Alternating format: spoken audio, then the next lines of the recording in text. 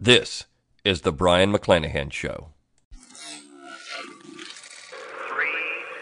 2, 1, 0, 0.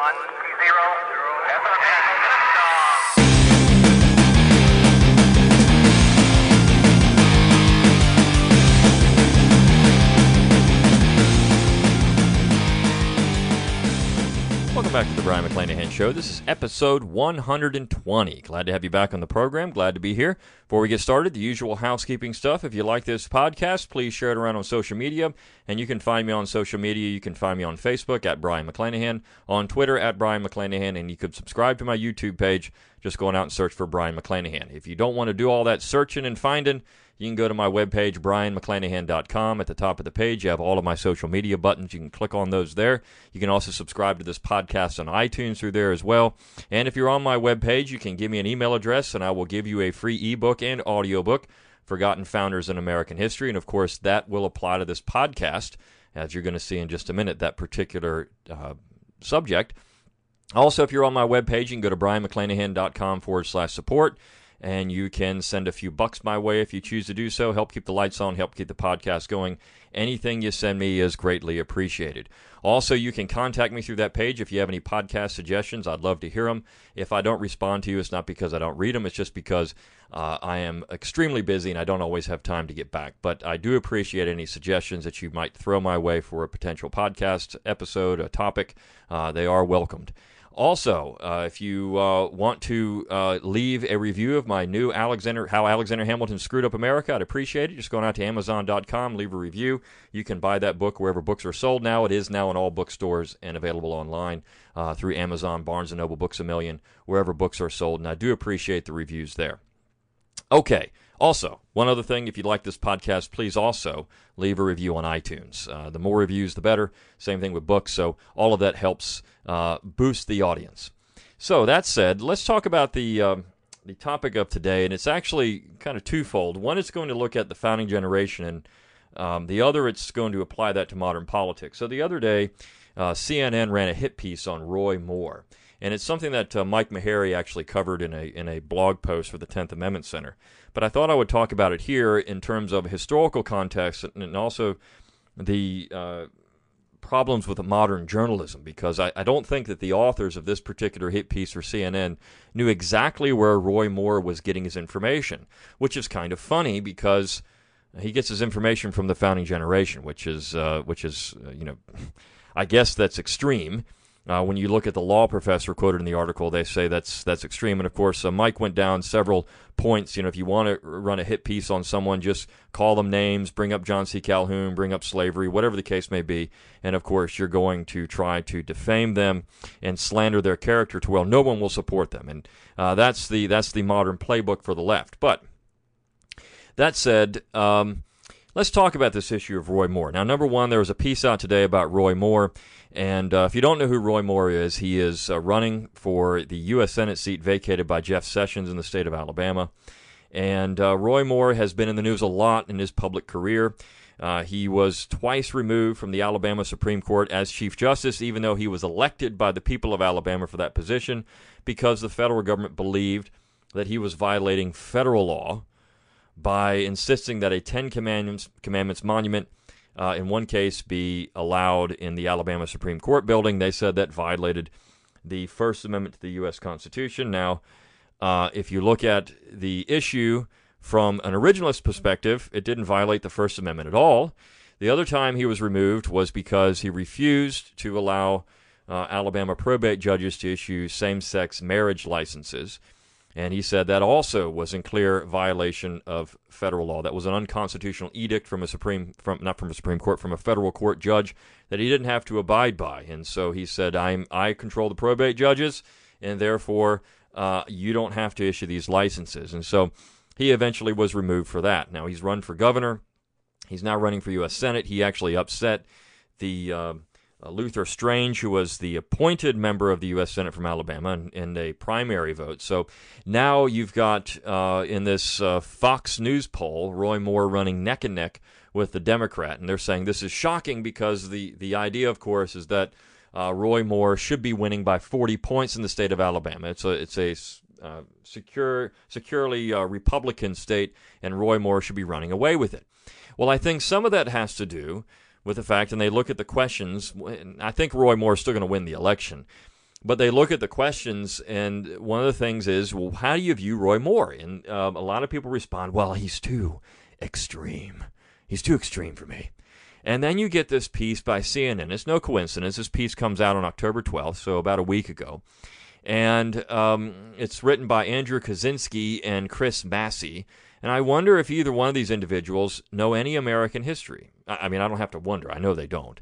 But this particular piece dredges up a 2010 conference that was hosted by the 10th Amendment Center and other individuals. But the 10th Amendment Center was a sponsor in Atlanta, Georgia, and it was what they called the 10th Amendment Summit. And Moore signed a document saying he supported nullification of unconstitutional federal law. Now, that is the key to all of this anyways. It's the fact that it's dealing with unconstitutional federal law, not constitutional federal law. No one's ever said that the general government can't pass constitutional laws. Of course they can.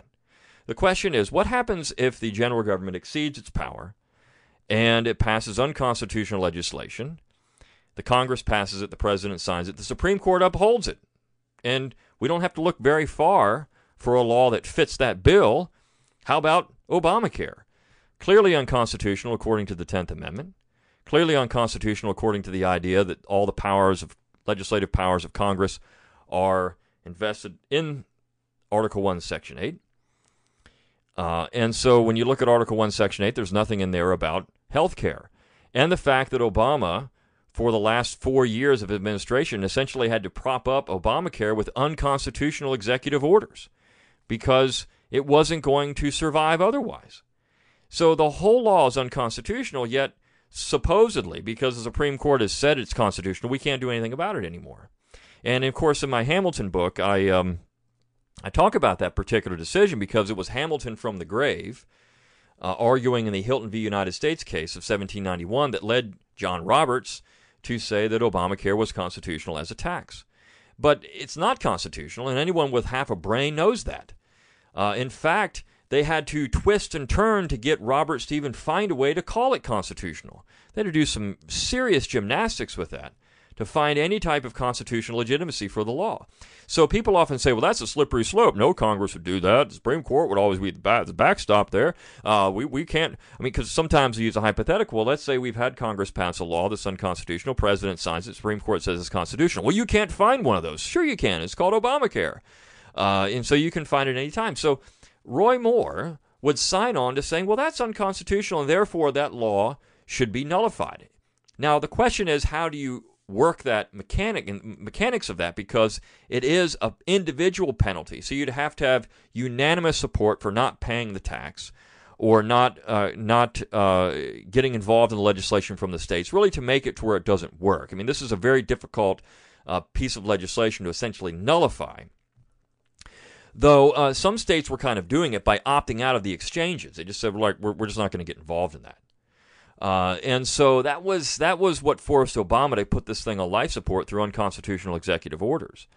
But regardless, Moore signs on to this legislation, or not to this legislation, to this statement saying that he supports nullification in principle of unconstitutional legislation. And so this little hit piece begins by saying the 2010 resolution is Moore's most explicit affirmation of nullification, a theory with a long and controversial history in the United States.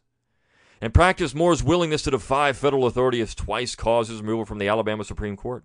In 2003, Moore refused to take down a monument to the Ten Commandments for inside the court building and was stripped of his Chief Justice position by the Alabama Court of the Judiciary.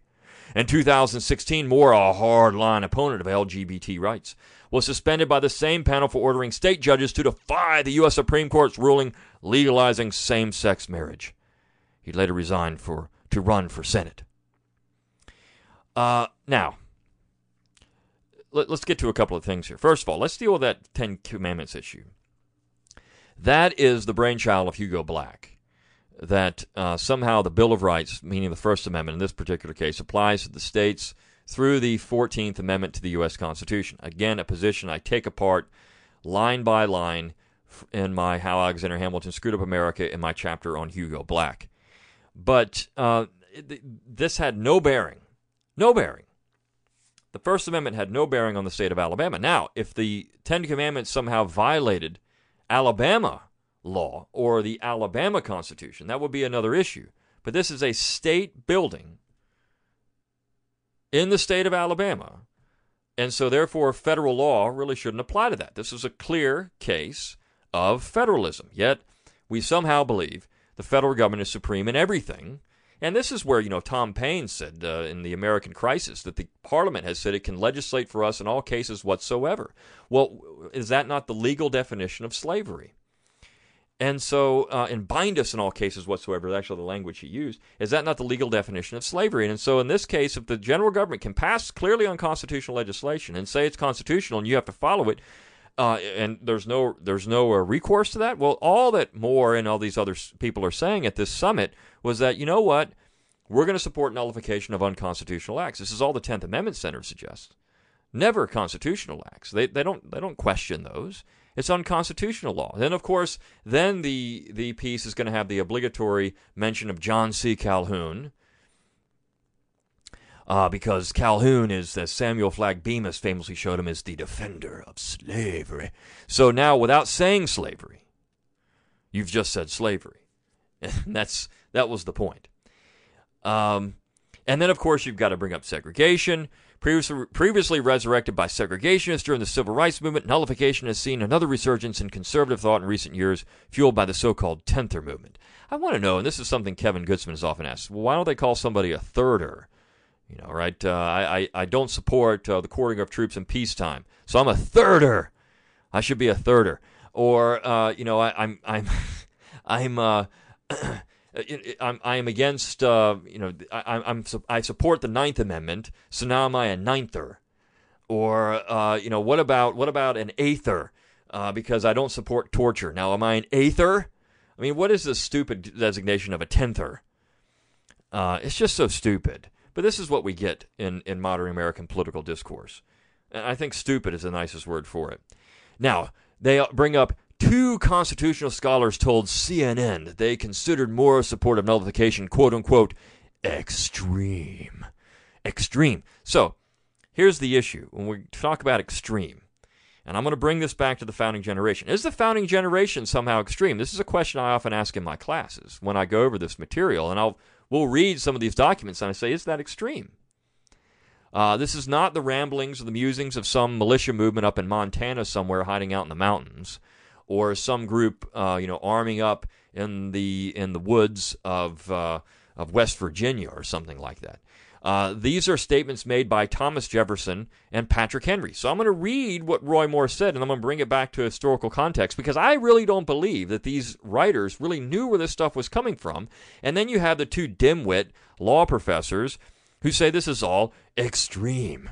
And so here you've got Bruce Ackerman. Don't know who Bruce Ackerman is. He's a Sterling Professor of Law and Political Science at Yale. So he's at Yale, so obviously he's great. But here we go. This is what he said, quote, Moore's remarks entirely ignore the dramatic expansion of the powers of the national government in the aftermath of the Civil War and expressed in the 13th, 14th, and 15th Amendments of the Constitution.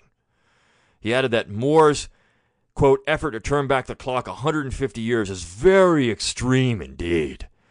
Yeah, go back 150 years. It's very extreme. Extreme in what way? To turn back the clock 150 years?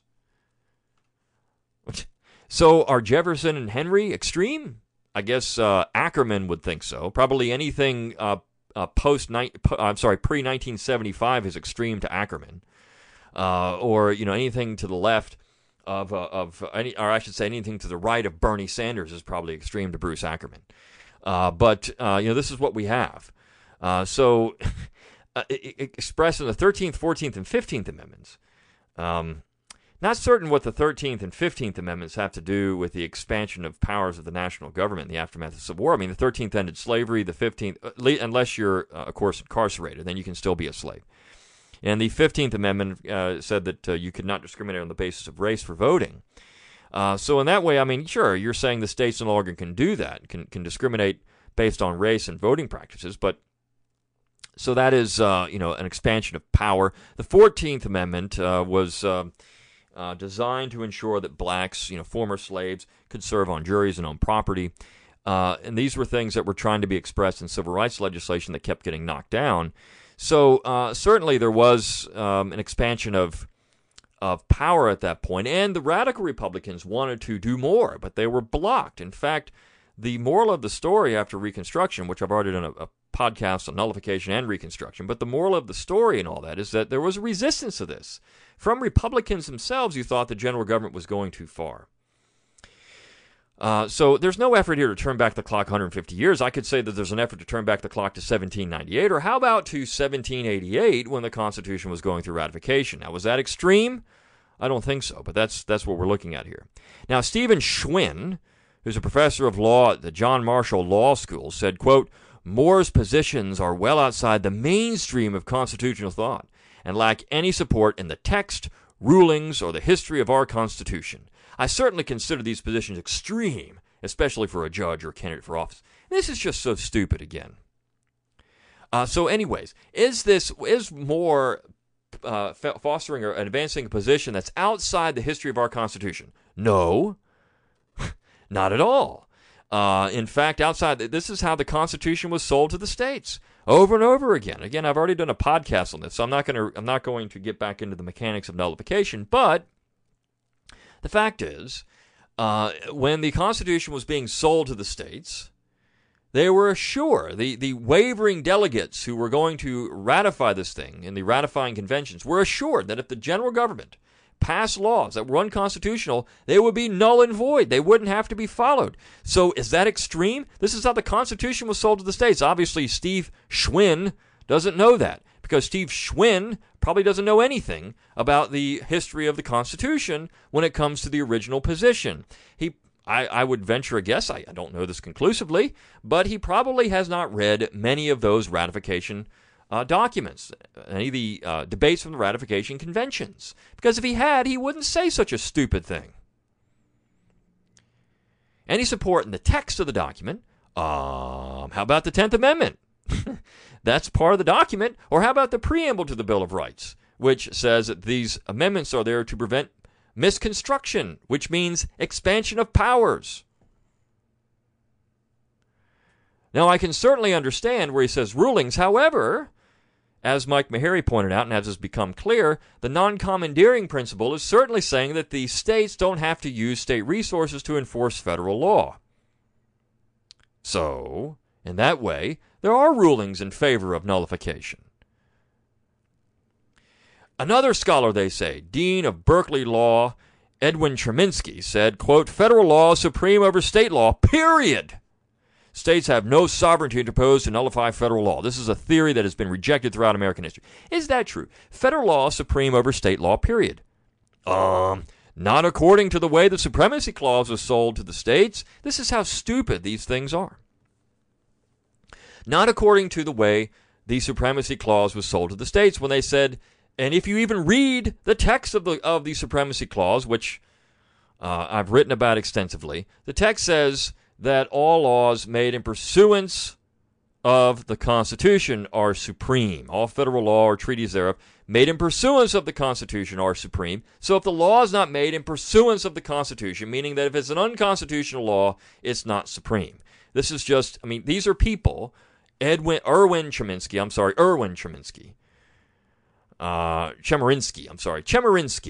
and Steve Schwinn, and here you have Bruce Ackerman. All these three knuckleheads are saying that the text of the document doesn't support nullification. It does. The ratifying debates don't support nullification. They do. The rulings in the courts don't support it. They do.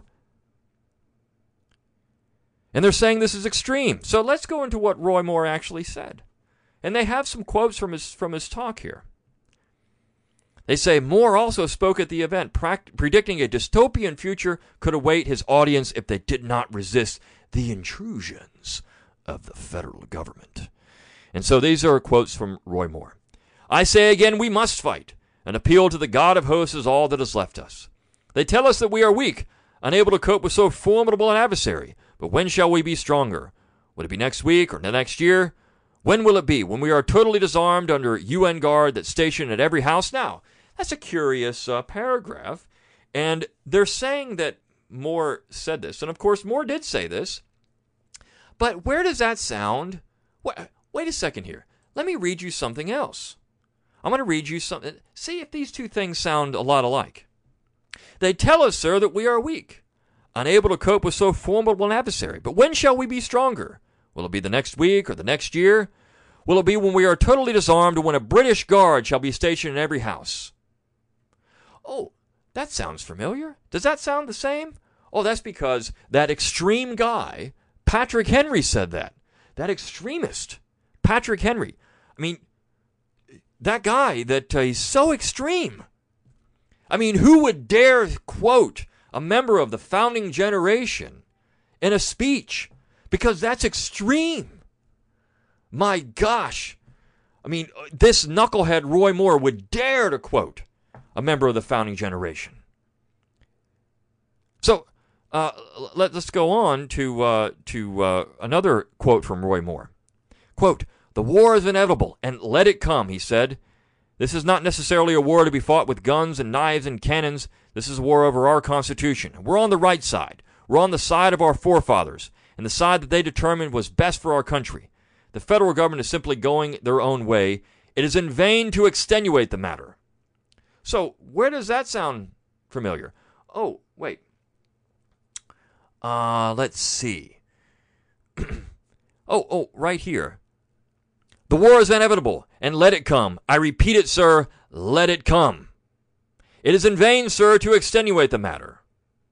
Gentlemen may cry, peace, peace, but there is no peace." Oh, yes, from the same speech that Patrick Henry gave on March 23rd, 1775. You might recognize the title of it. It's "Give Me Liberty or Give Me Death." So Roy Moore is citing, in a couple of lines there, that speech. But that's extreme. That's extreme. He also said in this particular speech, he asked the audience, he meaning Roy Moore, asked the audience what they thought of secession before approvingly quoting an 1825 letter from Thomas Jefferson to William Giles, which advocated separation, quote, "from our companions only when the sole alternatives left are the dissolution of our union with them or submission to a government without limitation of powers." So here he's citing that radical Thomas Jefferson. Oh my gosh. The radical Thomas Jefferson. I mean, how dare he cite this guy? That guy is just a radical. That guy is just out of control. He's citing a founding father. But that's extreme. And then he went on to say he did not believe revolution was necessary yet. Quote, this is from Moore. "Well, I'll submit to you that the history of the present United States Supreme Court and legislature is a history of repeated injuries and usurpation," he said, referencing the language of the Declaration of Independence, "all having a direct object the establishment of an absolute tyranny over these states. I'm not arguing for revolution. I'm saying that we put up with it as long as we can go. Have we reached that point? Well, maybe not yet, because we can still interpose." So here the authors actually recognize that some of that language came from the Declaration. I guess they didn't understand that other language came from Patrick Henry's speech, probably because they'd never even seen it before or read it or had no idea that that was Patrick Henry. But yet, somehow, citing the Declaration is extreme. It's extreme to him. And to these constitutional scholars at Yale and John Marshall School of Law and Berkeley, this is an extreme position to take. Citing the Founding Fathers has now become extreme in American history. And this is something that's very perplexing. I think something that's actually deeply troubling when you think about it. The common term the left likes to use, the progressives, is, "It's disturbing. I'm disturbed. I'm disturbed by this." So I'm going to use their language. This makes me disturbed. So what is that? When did citing the Constitution, citing the original debates about the Constitution, which gave, as Madison said, gave it all its meaning, when did that become extreme? This is a very curious question, I think, one that's deeply troubling for the future of constitutional government. It's why that Tom Woods and Kevin Gutzman said, who killed the Constitution? It's dead. I mean, I agree. Sometimes people ask me when the Constitution died. It's very easy to pinpoint the date. That would be when the Congress passed the Judiciary Act of 1789, or you might say when Alexander Hamilton was appointed Secretary of Treasury, September 11, 1789. Each one of those dates was highly problematic for the future of the United States Constitution as ratified, because Hamilton set in motion a series of events that led to implied powers, expansive executive powers, of course, and then his vision for America was then codified by the federal judiciary, and that was a disaster for American constitutionalism.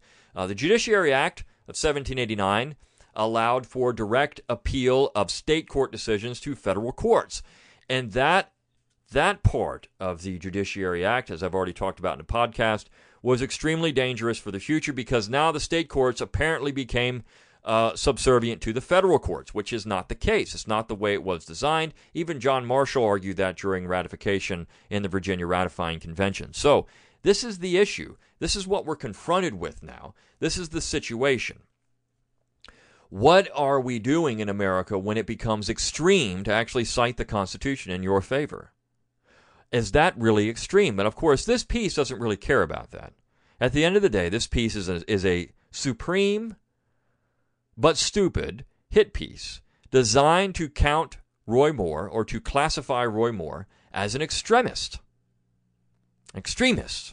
Someone who is interested only in the quote-unquote extreme ideas of original intent. And you look at people, and when you say, this idea of original intent is extreme, how is original intent extreme if we have a document? I don't care what document it is. It could be a marriage license. And we say this is the original intent of this marriage license. Is that somehow extreme? To say this is what the people that wrote it intended it to do? Well, if we're going to have a document, we haven't really changed it.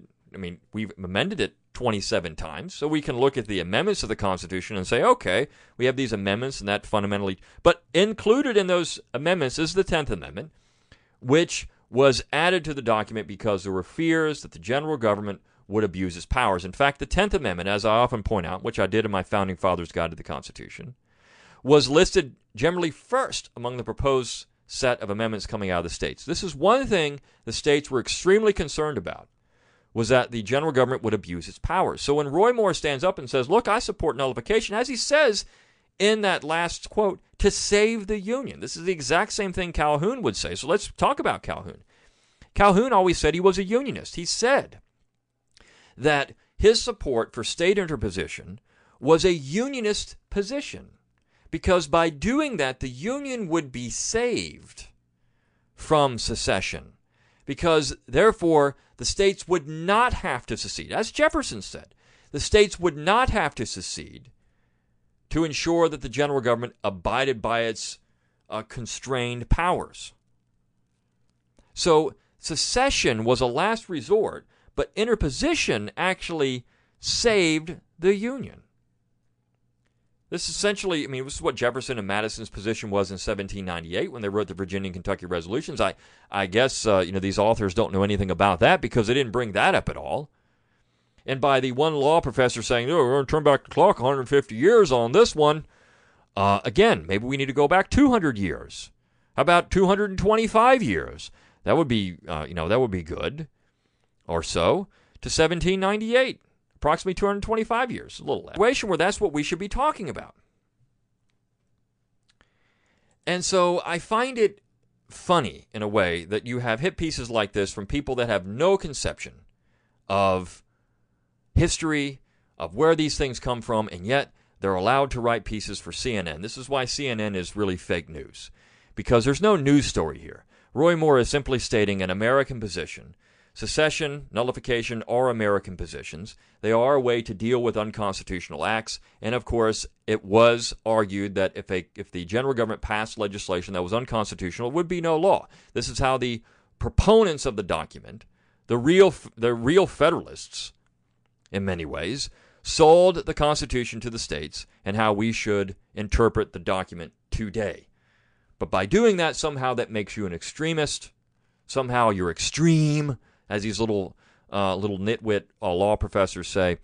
And that creates pieces like this where somehow saying that you support the original document makes you a very bad guy in American history. So Roy Moore has got some political trouble because he's called an extremist, and that's what the point of this was. That's what the point of this piece was, to put that seed in the mind of people. This guy's extreme. This guy does things that are extreme. He opposes the general government. No way. No way. You can't do that anymore. That's extreme. To say you support the original Constitution is extreme. That's the unfortunate position we're in America today, and unfortunately, that's something that I have been trying to work against, and I think the 10th Amendment Center is doing great work and really made a lot of headway. 10 years ago, 15 years ago, I'd say 15 years ago, no one was talking about this, as I've already talked about on the show, and thank goodness that the 10th Amendment Center in the last 10 years has really made headway here. In 10 years, they've done a lot of good work. And really putting the bug in people's mind, in their ear, this is planting the seed in their head that, hey, this stuff is actually okay. The founding generation thought this stuff was okay. It wasn't just John C. Calhoun and a bunch of segregationists from the 1950s. This is stuff that people like Thomas Jefferson and James Madison thought, and all the original proponents of the Constitution thought this stuff was okay. So, hey, you're okay. You're in good company. And Roy Moore is in good company by suggesting and using Patrick Henry and Thomas Jefferson as examples in his speech. So anyways, I hope you enjoyed this episode of the Brian McClanahan Show. I'll see you next time.